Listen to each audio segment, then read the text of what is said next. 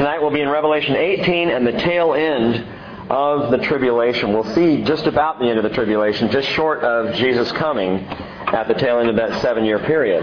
But I want to begin in Psalm 137 tonight.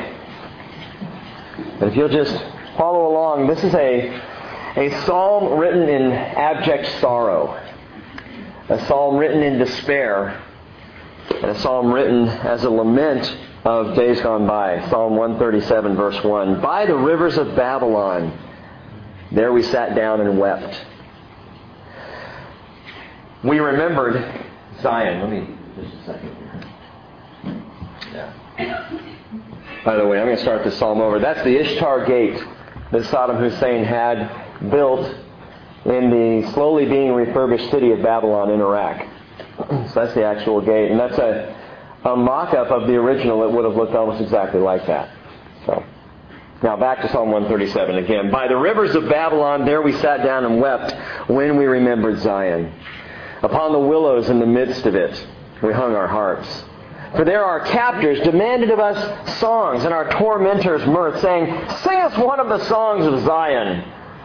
How can we sing the Lord's song in a foreign land?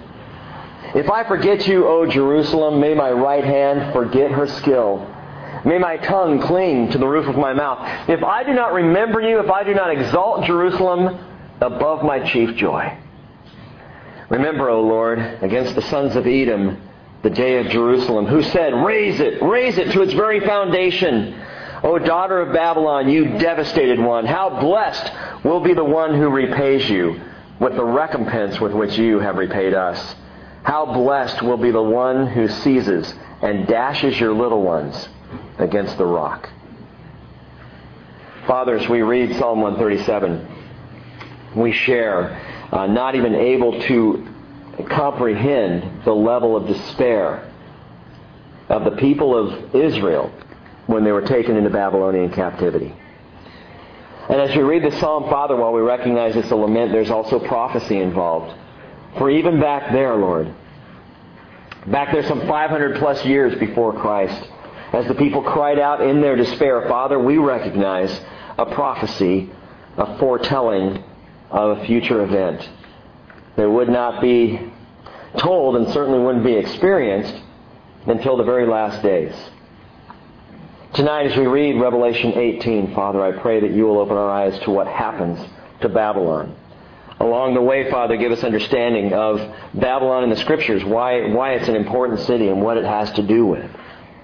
And Father, I pray that you'll continue to tie all these things together for these students of the Word, that we might have greater understanding, a deeper depth of how your Word spans the sum of history, of how history itself, Father, is not as broad and expansive as we might think, but it's simply the story of you calling to our hearts. Father, I pray that with the information we study tonight, you will call our hearts out of the place of materialism, commercialism, and out of the things that ground us and bind us to this world, that we might be ready when you call us to come home. I pray that you would free us up for that, Father, as we look to that glorious day. Holy Spirit, teach us tonight through your word in Jesus' name. Amen. Amen. Well, Revelation 17 and 18 both speak of Babylon. Revelation 17 talking about religious Babylon, or Mystery Babylon, as we saw. Mystery Babylon, the mother of all harlots. And as we saw it last week, Babylon itself was the birthplace of paganism in the world. It all ties back to there. Kevin and I were having a great conversation this morning after our fellowship. And we were talking about the fact that isn't it amazing that everything, literally all of paganism in the world, finds its roots in Babylon. Truly running all the way back to Nimrod and Semiramis, his wife, calling herself the Queen of Heaven. And we've discussed some of these things. But you can trace religion backward through the halls of time, and you will find yourself every time, whether it's Eastern mysticism or Western New Age or Middle Eastern practices, you will find yourself back in the mystery religion of Babylon and their mystery occultic practices. Go forward in time, and coming into the tribulation, Revelation chapters 17 and 18, you'll find this world religious system, as we talked about last week, grown out of the roots of Babylonian paganism. and I personally believe literally headquartered in Rome. If you missed that study, you can pick it up or order it. We just talked about these things a week ago. But Mystery Babylon, as talked about in Revelation 17, is the culmination of man's drive for religion in spite of God's call for relationship. As we talked about this morning, God wants relationship. To love and to be loved. That is the heart of our Father. To love His creation and to be loved by His creation. It is all relationship with God. It's never been about religion. Man is the one who has come up with religion. Satan has driven this concept of religion. And you may recall that Mystery Babylon was called in Revelation 17 the mother of all harlots, plural. That is, paganism broadly, plurally, comes out of that origin of paganism. It birthed many daughters of religion. It's also called the mother of all harlots because religion will itself be used, abused, and tossed out like a common street hooker. This is God's promised demise of false religion. And God will use the world's systems to take it apart. Now we talked about that false religious body will likely be centered in Rome, the city of the seven hills. And even in the Roman Catholic Church today, the emphasis on the saving power of the church is obvious. And again, I'm not into Catholic bashing, not trying to bash anyone's particular religious views, except for this point. As I said this morning, no church can save you. It is not your faith in a church that brings you into heaven. It's not your faith in a religious system that saves you. It is your faith in Jesus Christ. It is your relationship with the Lord. That's where we find salvation. That's where our peace is. That's where the fruit of the Spirit is born among all of us. So no church can save you, only Jesus can, which is why the Hebrew writer said the following, Hebrews chapter 12, "Let us lay aside every encumbrance and the sin which so easily entangles us. Let us run with endurance the race that is set before us, fixing our eyes on Jesus, the author and the perfecter of faith." Now, that's chapter 17, the demise of Mystery Babylon, that world religion, destroyed by the very ones who use it up in the tribulation. But chapter 18 now deals with a different Babylon, a different element of Babylon, the literal and commercial Babylon, the merchants of Babylon. Babylon as an actual city that indeed will fall. Now, if you're taking notes, let me give you a quick comparison chart between chapter 17 and chapters 18. And if you're a note taker, you can just write Revelation 17, religious Babylon on one side, commercial Babylon, Revelation 18 on the other side. And you can see these two in comparison with each other. Let me just go through these, and I can give this to you afterwards if some of you miss a few of these as we go. Religious Babylon in chapter 17 is named the Mystery Babylon, whereas commercial Babylon in Revelation 18, its name is Babylon the Great. Slight distinction, but an important distinction. Mystery Babylon is religious, it's pagan. Babylon the Great is commercial. The picture in Revelation 17 is a woman on a beast. The picture in Revelation 18 is a great city. The location of religious Babylon in Revelation 17, as we saw, is Rome. You can get them at the end. I would take them as fast as you can, and at the end we'll come right back and you can check it. That's my wife. That's why we're having this banter. If you miss any of these, I have them in the notes. Come up as soon as we're done. I have to go at a pace because we've got some ground to cover. So the picture in Revelation 17, religious Babylon, a woman on a beast. Commercial Babylon in Revelation 18 is a great city. In Revelation 17, the location is Rome. Or I believe it's Rome. I think that Revelation 17 points toward that probably more than anywhere else. The location in Revelation 18 of commercial Babylon is a port city. It's a port city. Remember that. The description in Revelation chapter 17 of religious Babylon, the description is mother of harlots, whereas the description of commercial Babylon is a great marketplace. Mother of harlots, religious Babylon. The marketplace, commercial Babylon. The guilt of religious Babylon is seen in religious abominations. Religious abominations. Paganism. The guilt of commercial Babylon is greed and self-indulgence. You'll see that tonight. The destruction of religious Babylon is by political powers, Revelation 17. The destruction of commercial Babylon is by a sudden, and I mean sudden, act of God, Revelation 18. The response to the destruction of religious Babylon in Revelation 17 is hatred and feasting. Hatred and feasting. The world is glad to be rid of that weight of religion. Glad to be rid of religious Babylon. Finally, we're done with her. We're tossing her out. We're finished with her. Whereas the response to commercial Babylon in Revelation 18 is stunning. It is love and mourning. Love and mourning at a great loss. The time of the demise of religious Babylon, Revelation 17, the time of the demise is toward the end of the tribulation, sometime in the last 3.5 years. Whereas the time of the demise of commercial Babylon is the last hour. So literally tonight, for all of our weeks of study through the tribulation period, chapters... Where is the tribulation talked about? Chapters what? Okay, how many weeks have we been at this? Chapters 6 through 19. Good. The tribulation in the book of Revelation, chapters 6 through 19. If you go back to the very beginning, chapter 1 describes the glorious appearing of Jesus Christ. Chapters 2 and 3 describing the church age through the 7 churches in Asia, but also the 7 prophetic pictures of the church across the last 2,000 years. Chapters 4 and 5, the church is in heaven. It's a fantastic scene of the heavenlies and of great worship that's going on. Chapter 6 through 19, the tribulation period.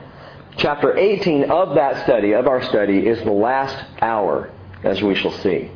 So chapter 17 and 18, I give you that to tell you this. And again, you can check this with me afterwards if you didn't get all those written down.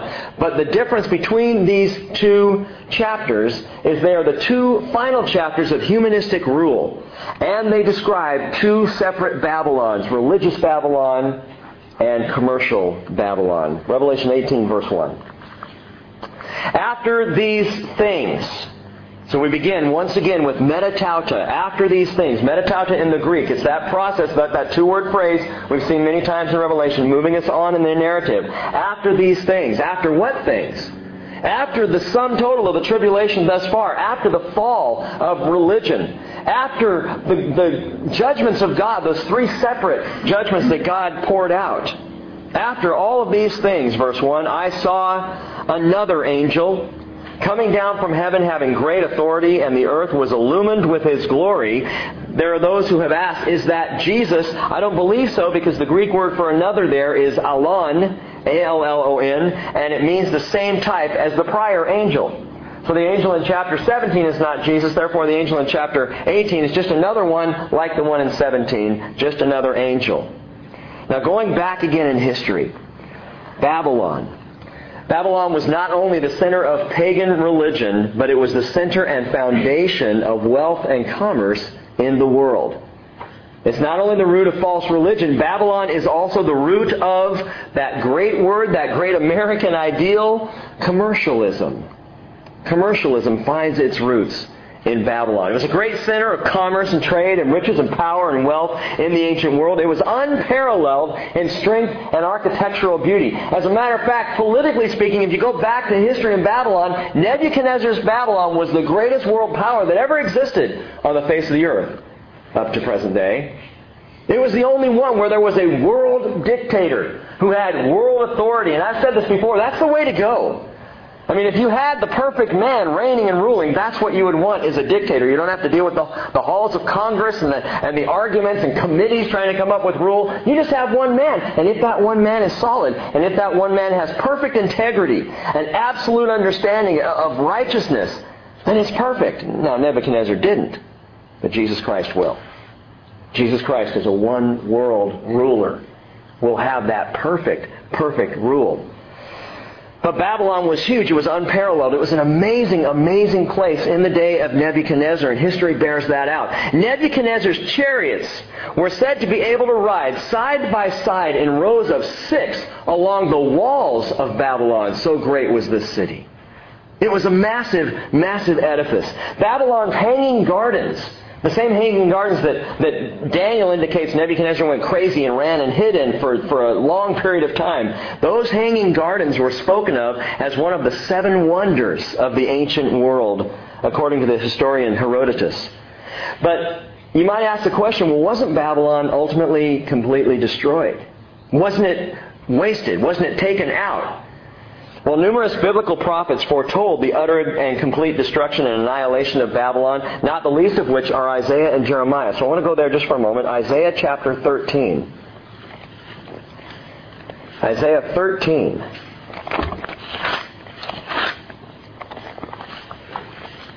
In verse 19, as we hear what these two prophets, Isaiah and Jeremiah, had to say about the destruction, the annihilation, the wiping off the face of the planet of Babylon. Verse 19 of Isaiah 13. Babylon, the Bible says, the beauty of kingdoms, the glory of the Chaldeans' pride, will be, listen to this, will be as when God overthrew Sodom and Gomorrah. It will never be inhabited or lived in from generation to generation. Nor will the Arab pitch his tent there. Nor will shepherds make their flocks lie down there.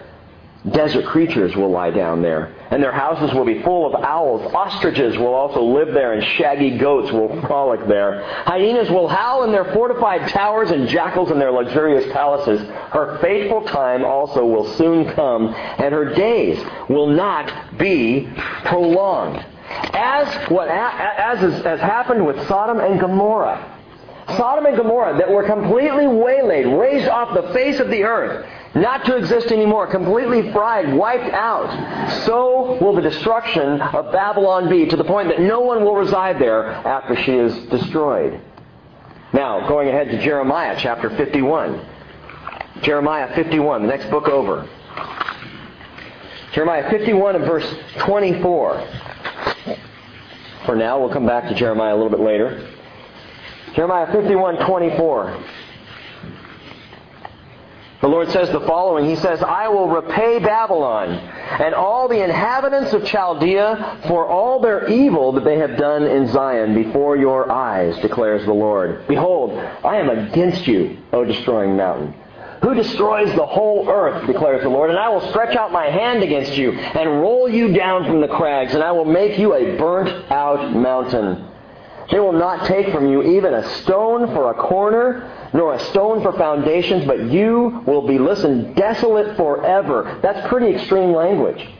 You, Babylon, will be desolate forever, declares the Lord. And the question we must ask when we read prophecies like this in the Old Testament is, did this happen? Has this occurred? Has Babylon been wasted off of the face of the planet? Does the Arab no longer even pitch a tent there? Has it been completely desolated forever? Has it ever had the fate of a Sodom and a Gomorrah? And the picture behind me right there of the Ishtar Gate in Babylon proves otherwise. The truth is, historically, there have always been people living in the region of Babylon. Babylon has not ever experienced the full and utter destruction prophesied by Isaiah and Jeremiah. Which means we have two options.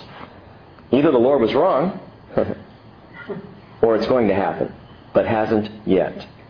Those are the two options, by the way, you always have with Bible prophecy. If it's something that has not been completely, literally, and utterly fulfilled, either God was wrong, or it will be fulfilled. And you have to make that decision. And I hope you believe that it will be fulfilled, because if you believe the Lord is wrong, we've got a whole other problem that we need to deal with. But we will at another time.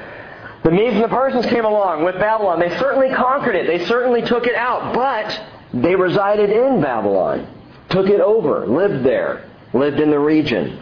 And there have always been inhabitants there. Villages, small communities. And then Saddam Hussein came to power.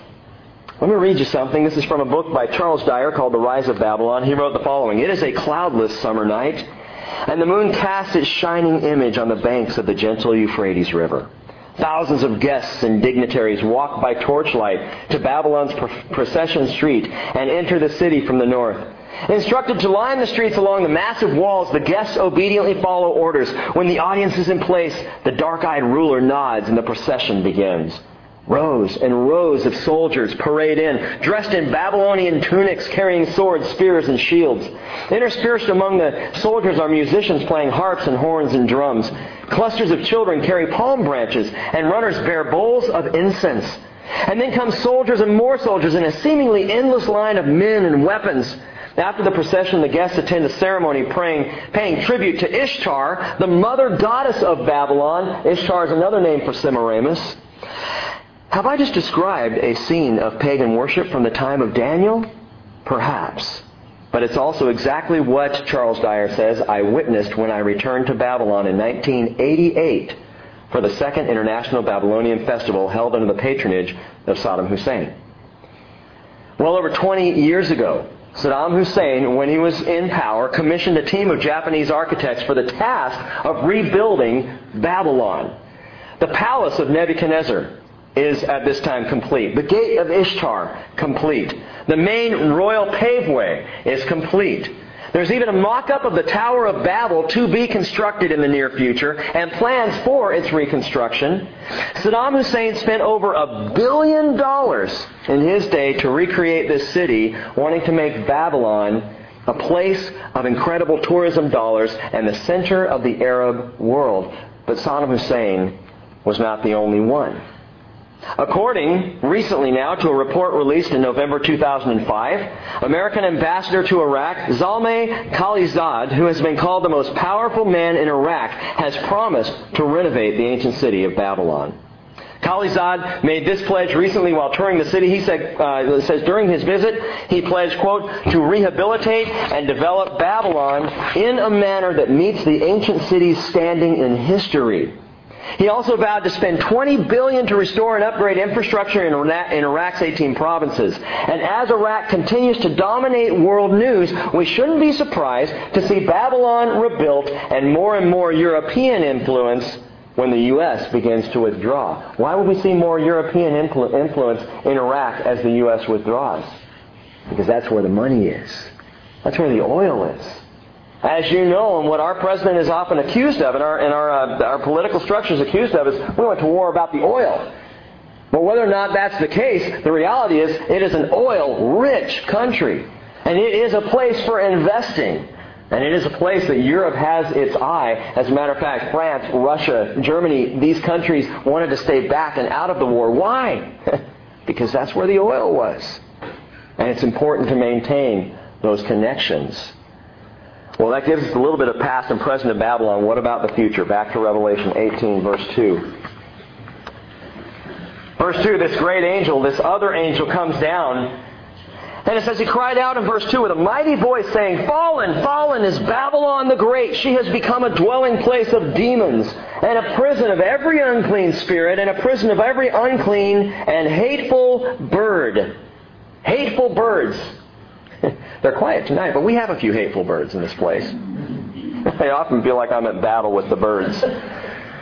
Fallen, fallen. The literal rendering of this is fell, fell. Fell is Babylon the Great. It's spoken by this angel in the past tense, though it is just about to happen. Though it happens after the angel said this, it's spoken in the past tense. We've seen this before in the Bible, a proleptic phrase, a phrase that is so absolutely sure to happen that it's spoken of as if it already did. And so the angel said, fallen, fell. This is a sure thing. And there are two fallens there, by the way. Fallen, fallen, I think speaking of two Babylons. Religious and commercial Babylon, both being destroyed. Or possibly the angel could be referring to two fallens. In other words, fallen Babylon of the past and fallen Babylon of the future. And the angel says the great city has become a dwelling of demons, of unclean spirits, of unclean and hateful birds. In other words, it's foul.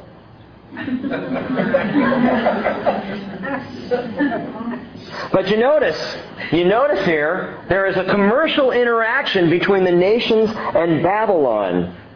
Between the nations and Babylon. Look at verse 3. For the nations have drunk of the wine of the passion of her immorality.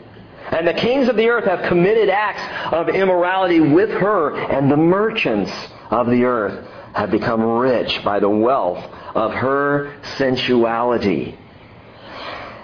If the democracy of Iraq actually develops, as we're watching in our present day, think about how attractive this oil-rich country truly will be. It is not hard to imagine this European rush to fill the vacuum that the U.S. would leave when we eventually withdraw. And this coming world leader that we've talked about, Antichrist, who Daniel teaches will come out of Europe, would certainly be attracted to this oil-rich region as well. Well, going on, verse 4, I heard another voice from heaven saying, "Come out of her, my people, so that you will not participate in her sins and receive of her plagues, for her sins have piled up as high as heaven, and God has remembered her iniquities." Interesting. Her sins have piled up as high as heaven. Could that be an inference to the Tower of Babel? A tower that they were trying to build up to the heavens. And God may be using kind of a wordplay here, saying, just like Babel, just like that time when you tried to build up to the heavens, your sin has done that. Your sin has reached the heavens, piled up high to the heavens. But now Jesus, He sends out His own warning. He says, come out of commercial Babylon. But it begs this question, who's He talking to? Who is Jesus calling out to? And I believe this is the voice of Jesus coming directly out of heaven at this time. Come out of her, my people, says the voice. Well, the people don't belong to an angel, and the people don't belong to one of the cherubim. The people belong to the Lord. And the Lord says, come out of her, my people. Get out of here. It's His own. Whose own? Jesus' own people. And what are they doing in Babylon? Why are they in this place? Why is it that they need to be called out of this place? Who are His own, and what are they doing in commercial Babylon? A couple of possibilities. Since their captivity in 586 BC, there has always been a Jewish contingent in Babylon. One of the interesting things, we just started out a few minutes ago in Psalm 137 with the cry of a Jewish person by the rivers of Babylon. I sat and I wept, looking back, longing for Jerusalem. And yet, when freedom came after 70 years of captivity, when freedom was offered and available to the people, many of them chose just to stay right where they were, comfortable, settled in commercial Babylon.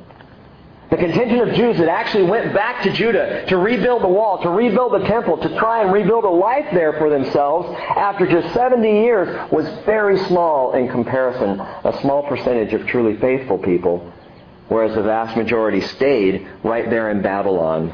Could this be a reference, Jesus calling to His own, to Jewish people who have come to faith in Jesus at this time? Get out of Babylon, get out. You've got to get out because now is the last hour.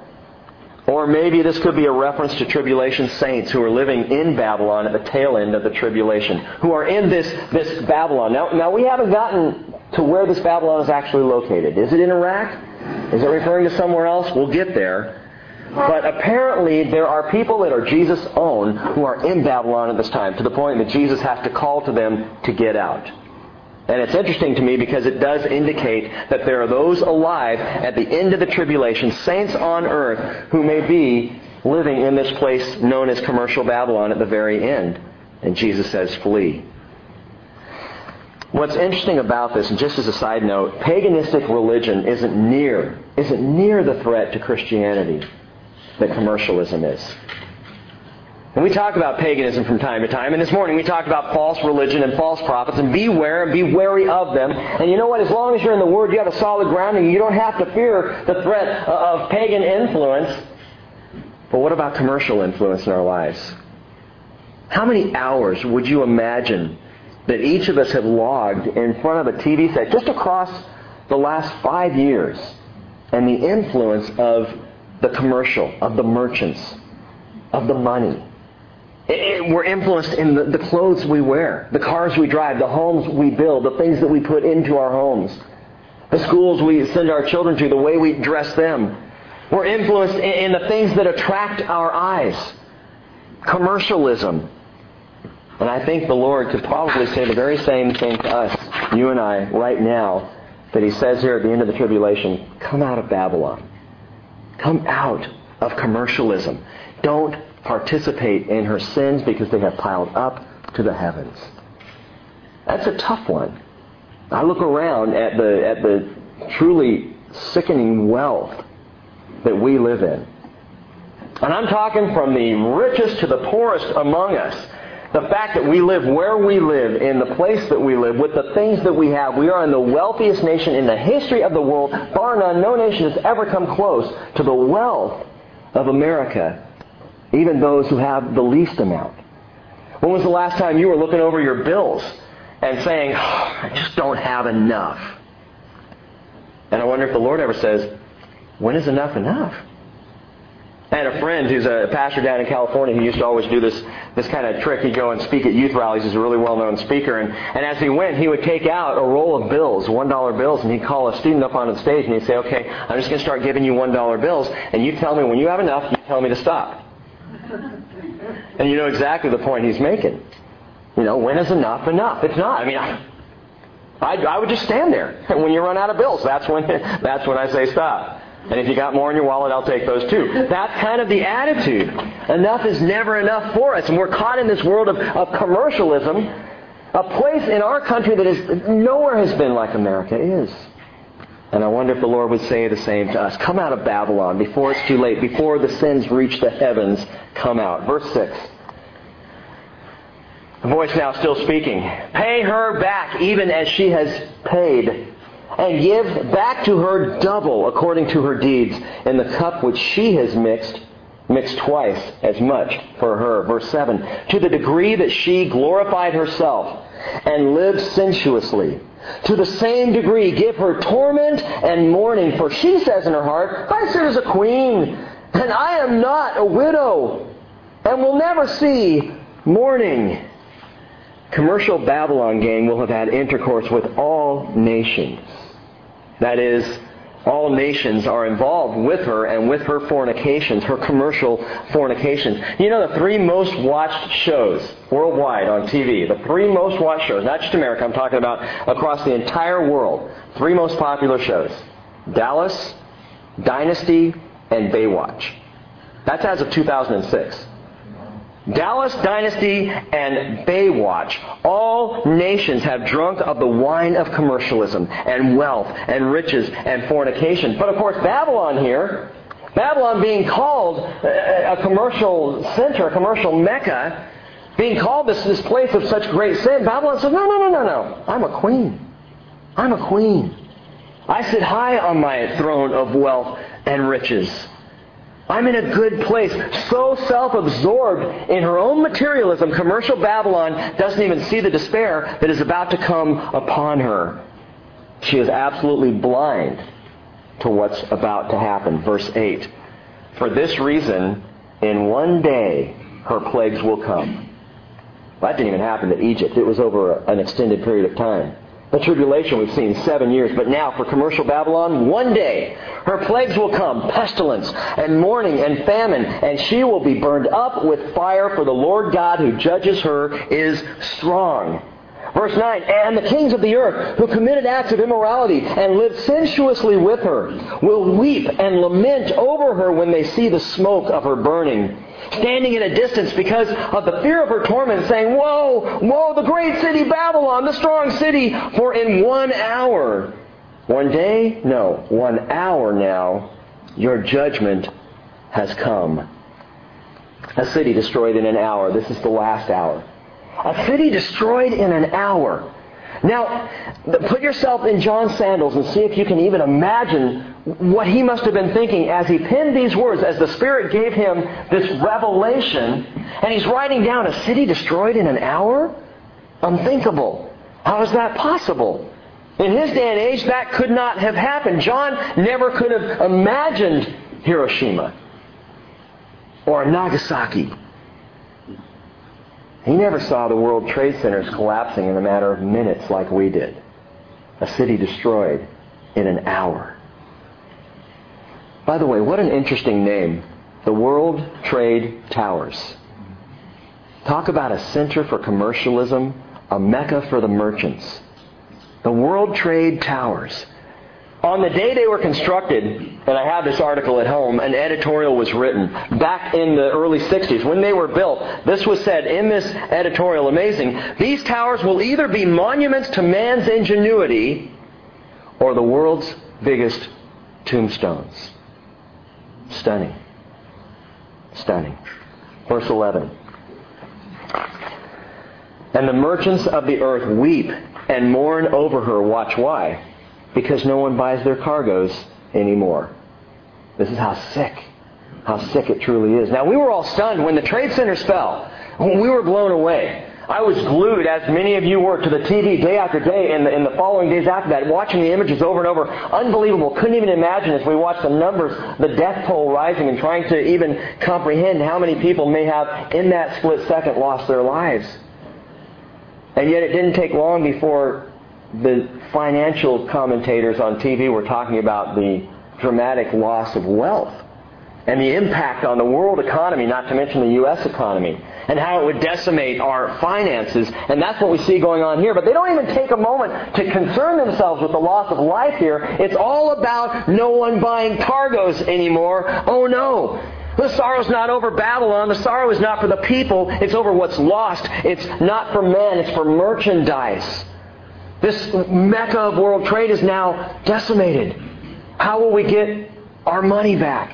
My stocks, my bonds, it's history.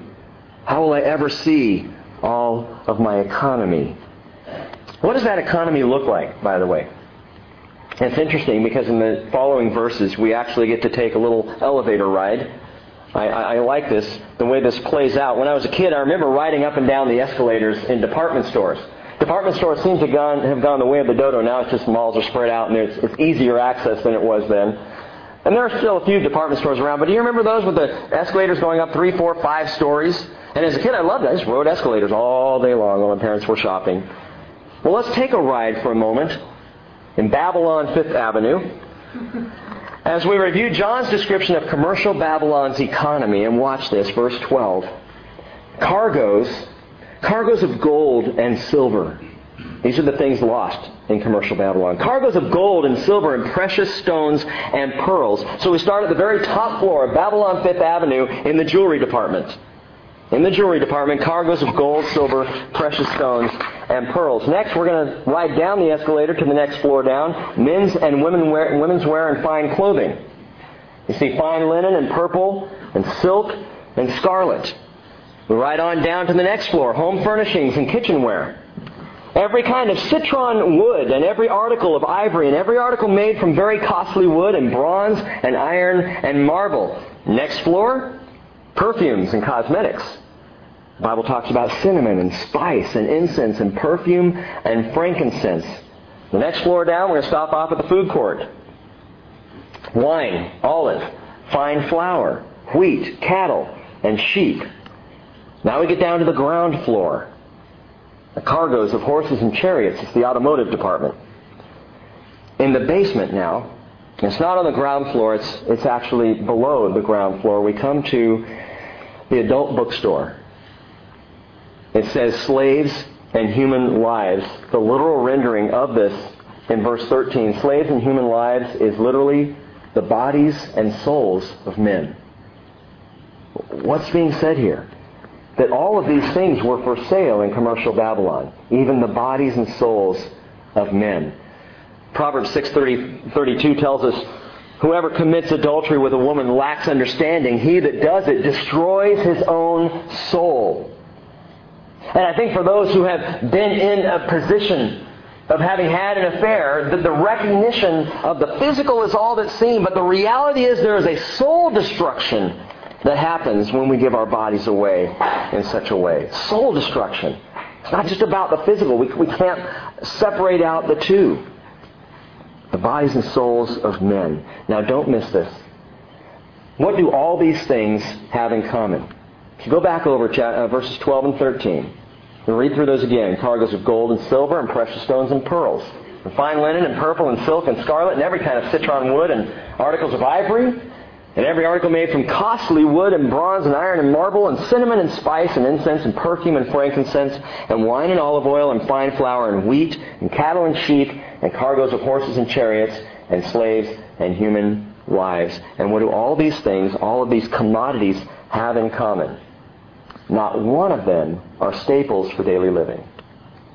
Not one of these are common. They're all luxuries and pleasures and sensualities, and this is the marketplace.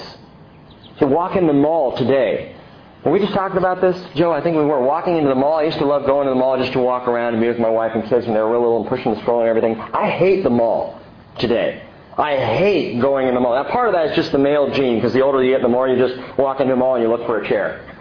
we're going to bench or something. We're going to just sit down.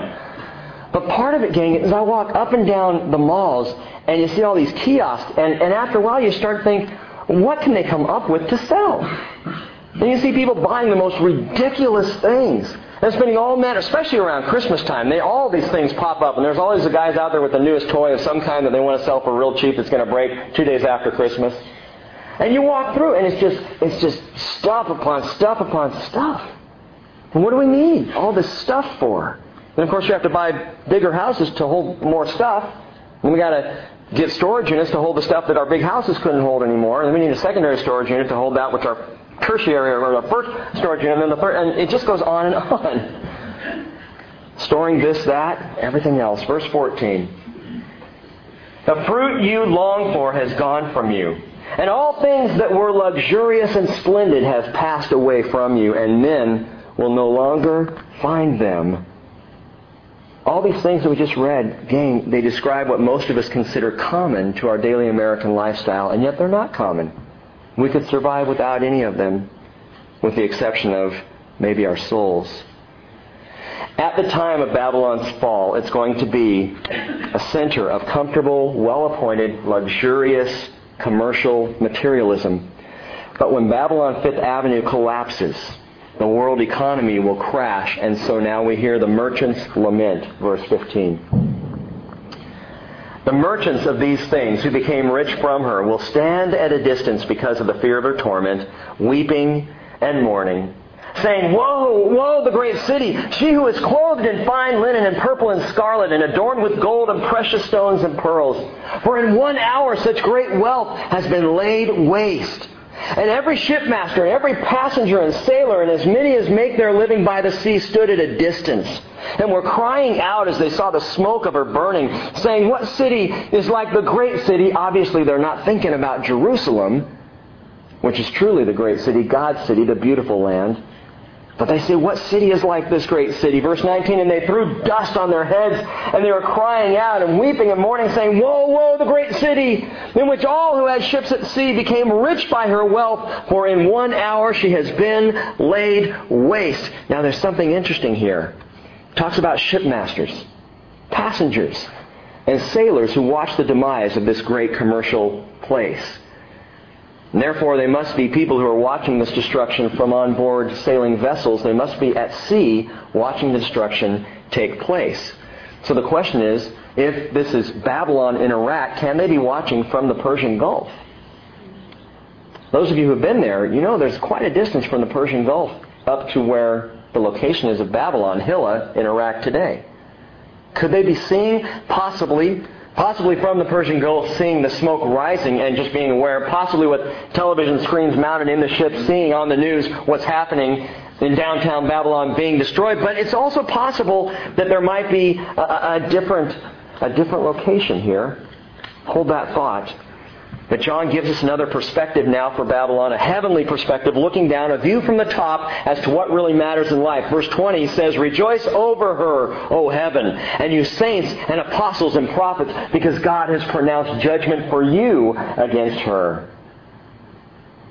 For you against her. Commercial Babylon falls, and heaven rejoices at the judgment. And so Jesus said 2,000 years ago, Matthew 6:19, Do not store up for yourselves treasures on earth, where moth and rust destroy, where thieves break in and steal. Store up for yourselves treasures in heaven, where neither moth nor rust destroys, where thieves do not break in and steal. For where your treasure is, there your heart will be also. And while we try to amass for ourselves strong accounts of stocks and bonds and retirements and financial planning for the future, the Lord's saying, hey, invest in what lasts eternally. Invest in heaven. Invest in your true future. Investments here may or may not be there for you when the time comes to retire. They may or may not last. Moth and rust and thieves break in and steal. Jesus says not when you put your treasure in heaven. Not when you invest eternally. It will be there. The treasure we store up in heaven is a treasure worth having. J. Vernon McGee tells the story of a Jew who asked the Israeli Minister of Tourism an interesting question. He said, how does it come about that all the countries surrounding Israel have oil, but Israel doesn't? And by the way, did you know that? Israel is oil free. They don't have oil. They've got to buy. They've got to import all of their oil. They're surrounded by oil-rich Middle East, but Israel has none. Why is that? And the reply of the Israeli Minister of Tourism is the following. God gave the Arabs oil and the Jews the Bible. Is that awesome? He said, do you want to exchange them? God forbid. The oil will run out quick enough, but the Word of God will last forever. And those who study such things have told us that we have already crossed the center line of the world's oil supply. We've crossed it. We're at a point now where it will only diminish. It's not looking good on the oil front, which is another indication, I think, of the days that we live in. Verse 21, reading on, Then a strong angel took up a stone like a great millstone and threw it into the sea, saying, So will Babylon, the great city, be thrown down with violence and will not be found any longer. This is a restatement, by the way, of Isaiah's and Jeremiah's prophecies concerning the absolute end of Babylon, the complete destruction. It will not exist after this point. But notice what all is shut down. Verse 22, the sound of harpists and musicians and flute players and trumpeters will not be heard in you anymore. In other words, the entertainment industry is going to take a dive. And no craftsman of any craft will be found in you any longer. And the sound of a mill will not be heard in you any longer. And the light of a lamp will not shine in you any longer. And the voice of the bridegroom and the bride will not be heard in you any longer.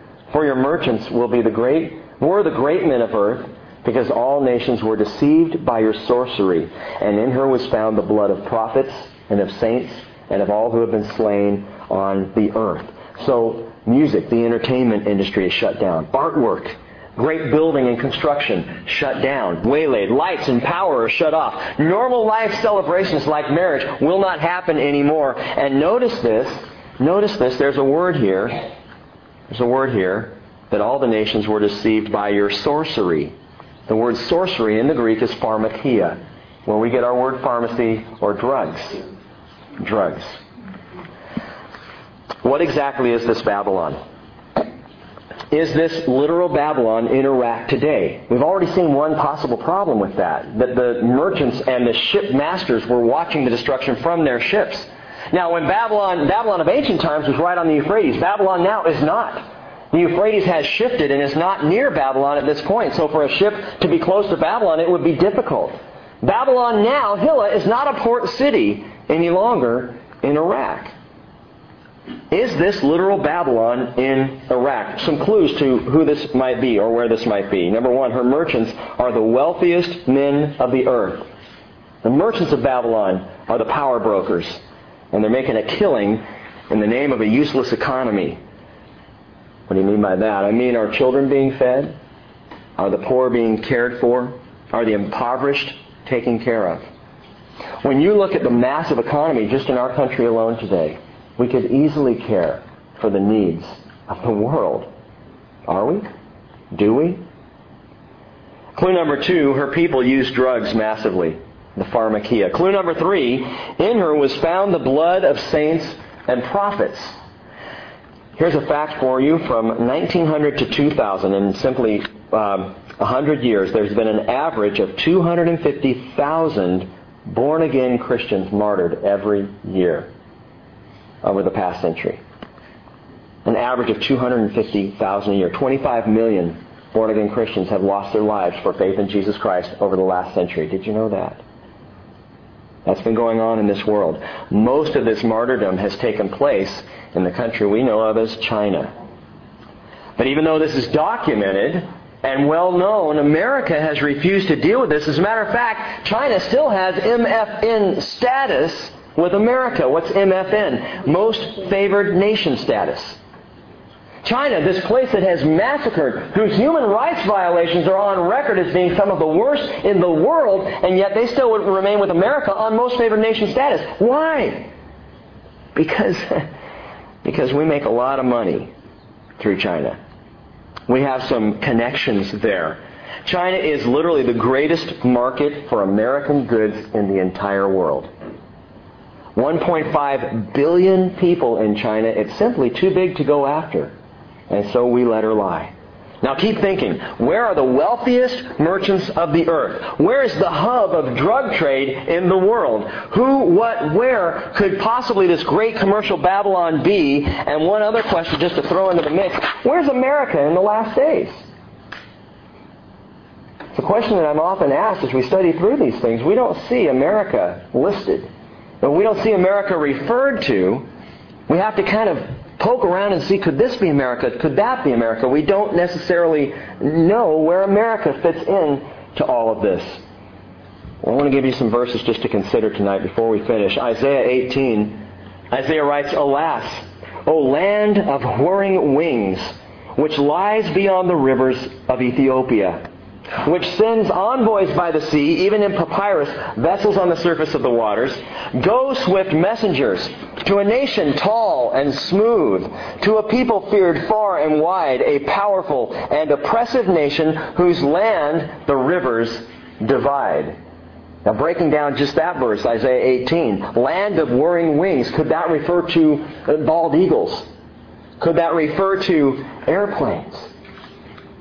And those of you who think Rick is starting to get unpatriotic, just hang with me. Beyond the rivers of Cush, Isaiah says. That's Ethiopia. In John's day, this is literally meant to say beyond the great beyond.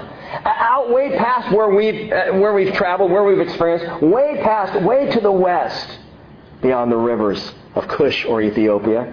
Envoys by the sea, Isaiah talks about. Across what sea are these envoys coming? To the Middle East. Where would you send ambassadors?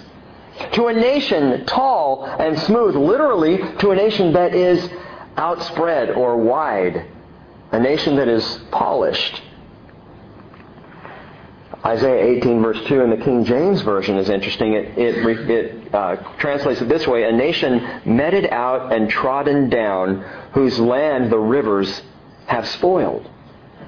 The rivers have spoiled. Literally, it sounds like a nation that has been spread out, a nation of spreading out and conquering. Could this be a precise picture of our own history as a country? A people who landed on the eastern seaboard and spread out and divided the nation and spoiled. Could this refer to what you may remember back in your high school history courses as manifest destiny? That we will spread out and we will take the land in the name of God and for all the right reasons and all the right so-called motives. Could America be Babylon? Is that possible? Whatever indigenous peoples are in the way, it doesn't matter. This land is our land and we'll wipe them off the face of the planet. If you've ever read a book by D. Brown called Bury My Heart at Wounded Knee, you will see what actually transpired among the American Indians in the time of the wars against them. Did you know that, by the way, we didn't get the idea of scalping from them, they got it from us? That the American Indian got the idea of scalping from the soldiers who were taking them out tribe by tribe and would take their scalps of that rich, thick, luscious black hair, and they would scalp them to bring back their trophies from victory. Well, to so many of these Indian tribes at the time, when they saw this happening, they thought, well, I will honor my oppressor. I will honor the aggressor, the one coming against me, by doing to him what he has done to me. Interesting. Isaiah says, whose land the rivers have spoiled. There are those who see this as a direct reference to America. Now, I'd like you to flip back to Jeremiah 50 for just a moment. Jeremiah chapter 50. And hang with me on this. Verse 11. Just want to point out a few verses through this chapter. Jeremiah chapter 50, verse 11.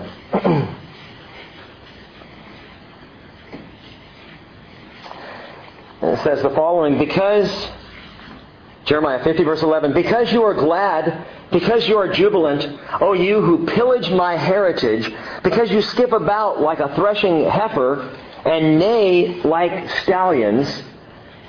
Gang, there's a time coming when Babylon, whoever this Babylon is, will go up in smoke. But look at the response. Verse 12, the response to the destruction of this Babylon that's being talked about in Jeremiah 50, your mother will be greatly ashamed. She who gave you birth will be humiliated. Behold, she will be the least of the nations, a wilderness, a parched land, and a desert. The mother is ashamed. So this Babylon is speaking of a nation that was birthed by another nation. Interesting. Could this be words of England's feelings toward America, the country that she birthed? Skip down to verse 37. Just a couple of these to think about. A sword against their horses, and against their chariots, and against all the foreigners who are in the midst of her, and they will become women. In other words, they'll be castrated. And a sword against her treasures, for they will be plundered. But the word I want you to notice here in verse 37 is foreigners. Against all the foreigners, the literal word there for foreigners is a mixed multitude. The people of Babylon, now being destroyed, are called a mixed multitude, an interracial melting pot. We have another problem with this being literal Babylon, in that literal Babylon is not a mixed multitude and never has been. It's been a very specific group of people. Historical Babylon has mostly been Arabic, not a melting pot.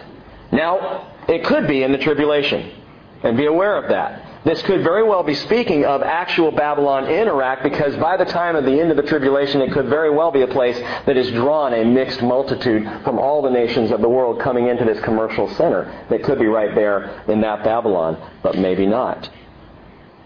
Because we know America is a mixed multitude, isn't it? We're having our border problems right now for that very reason. We have always been a country that has invited everybody from the world to come in, and now it's become problematic for the defense of our borders, hasn't it? Skip on down to chapter 51, verse 13. Speaking still, this whole section, Jeremiah is preaching judgment against Babylon, and says the following: O you who dwell by many waters, abundant in treasures, your end has come, the measure of your end. Historical Babylon, again, was built right on the Euphrates River, but today the river's moved, and the ruins of Babylon are no longer on that river. But in America, 1/4 of all the world's fresh water is in the Great Lakes. 1/4.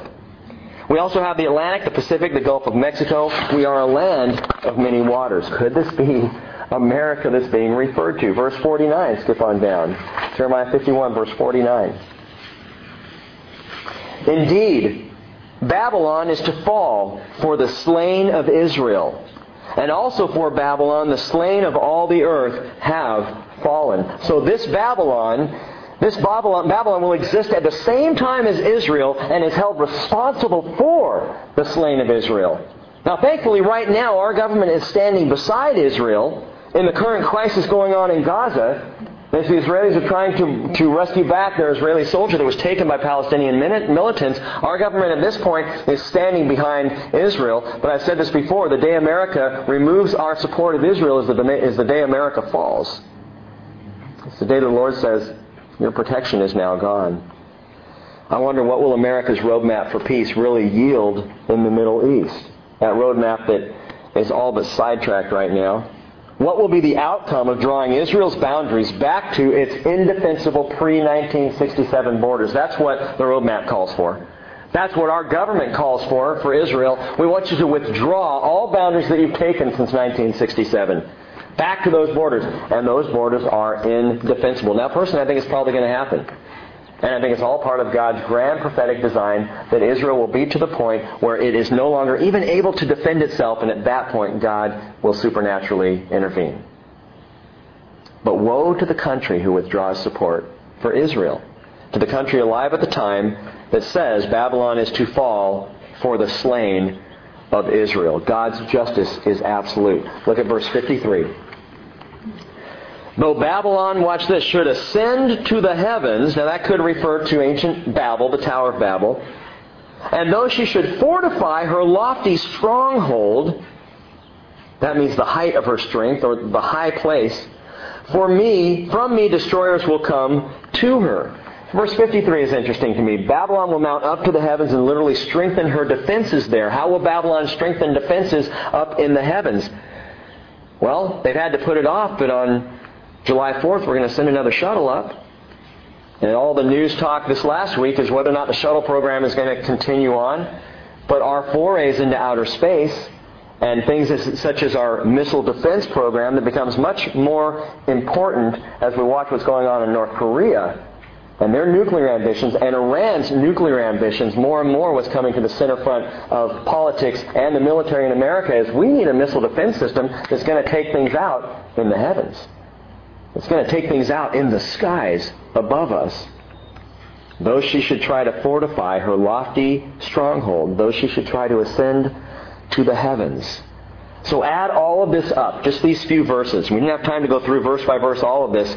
But a wealthy nation, a drug-supplying, funneling, and using nation, a nation birthed by another smaller nation, a nation of many waters, a nation existing at the same time of Israel, a nation of mixed people, a nation mounting up to the heavens. And again, we all ask the question, where's America in the end times?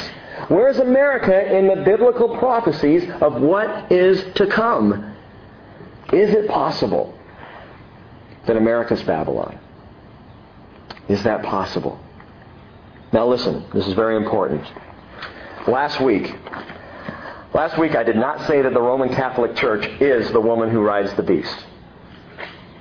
There's some who may have heard that. It's not what I said. What I said is that the Roman Church is a picture of, or may be connected to that, but religion is the woman who rides the beast.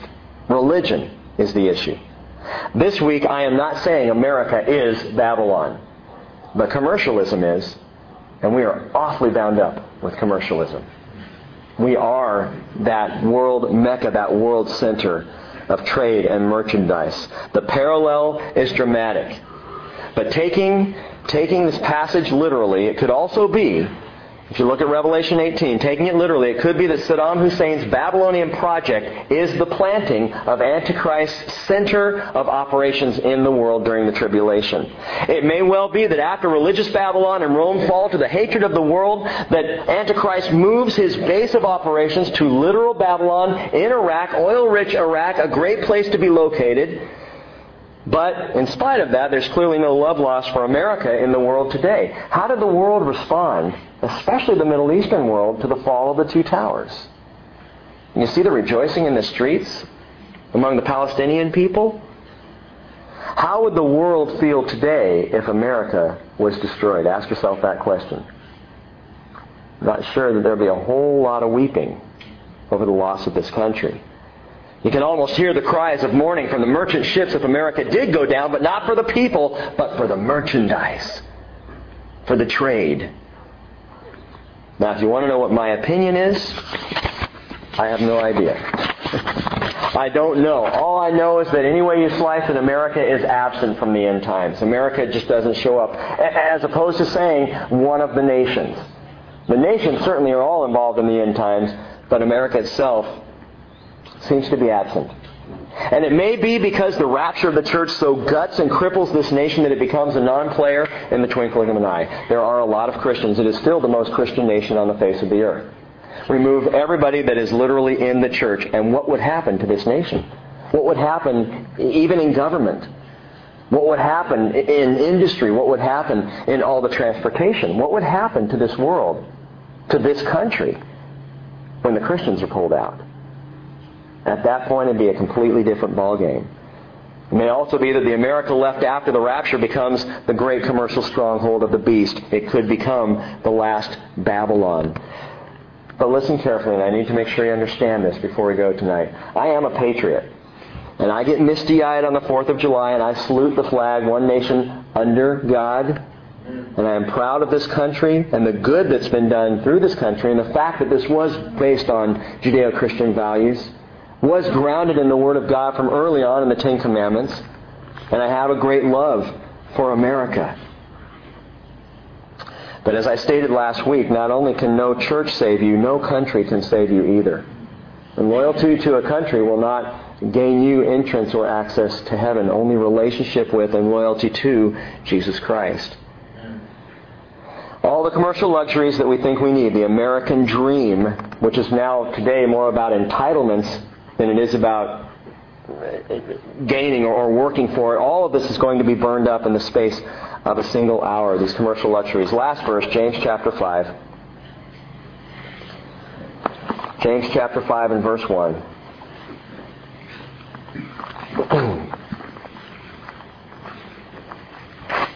Listen carefully to the warnings this brother of Jesus, James 5:1. Come now, you rich, weep and howl for your miseries which are coming upon you. Your riches have rotted, and your garments have become moth-eaten. Your gold and your silver have rusted, and their rust will become a witness against you and will consume your flesh like fire. It is in the last days that you have stored up your treasure. Behold, the pay of the laborers who mowed your fields, and which has been withheld by you, cries out against you, and the outcry of those who did the harvesting has reached the ears of the Lord of Sabaoth, or Sabbath. You have lived luxuriously on the earth and led a life of wanton pleasure. You have fattened your hearts in a day of slaughter. You have condemned and put to death the righteous man. He does not resist you. Therefore be patient, brethren, until the coming of the Lord. The farmer waits for the precious produce of the soil, being patient about it until it gets the early and late rains. You too, be patient. Strengthen your hearts, for the coming of the Lord is near. Do not complain, brethren, against one another, so that you yourselves may not be judged. Behold, the judge is standing right at the door. And so what does the judge say as he's standing right at the door at the end of chapter 18? He's about to come. Chapter 19 is the advent of the great coming, the glorious return of Jesus Christ. What is it that the judge says as he's right at the door? He says, Revelation 18:4, come out of her, my people. Come out of her, so that you will not participate in her sins and receive of her plagues. Jesus doesn't say get out of Dodge. He says get out of Babylon. Get out of Babylon. So this morning, come out of the wilderness and into the kingdom. Cross over and be where God's people are. And if there's anything in your life that you simply cannot do without, go home and have a garage sale. Get rid of it. Give it away. Free yourselves up because, folks, commercial Babylon is going down. Now, next week, prepare to go up. Wouldn't that be great? If we didn't even have another Bible study, we just prepare to go up. Prepare to see the great return of Jesus to earth. Prepare to saddle up and ride with Him as He returns. Prepare for the millennium, and we will have a breathtaking look at the eternity that God has planned for His people in the last few chapters of this book. And it's wonderful, and it is worth the whole entire study this far. Let's pray. Father, we thank You that You love us so much, even to deliver a word that challenges our very lifestyle. And Lord, I pray that You would cause us to think twice. Whether we're in Saks Fifth Avenue or Walmart, Father, cause us to think twice about the things, the stuff, the materialism. Slow us down in this commercial world long enough to see the vast waste of money, the vast waste of stuff. Father, I pray that You will call us out of commercial Babylon in our own lives. Cause us to begin to consider how we can invest who we are and what You have blessed us with, how we can invest these things for eternity. Knowing that the wood, hay, and straw of all the things that we build is going to burn up. It's the precious things, the souls of men and women, the lives touched by relationship, the lives discovered and saved in mission work throughout the world. These things are eternal. These things will last. And this is where our investment lies. Oh, Father, free us up from Babylon that we might live for Your kingdom today. In Jesus' name we pray. Amen.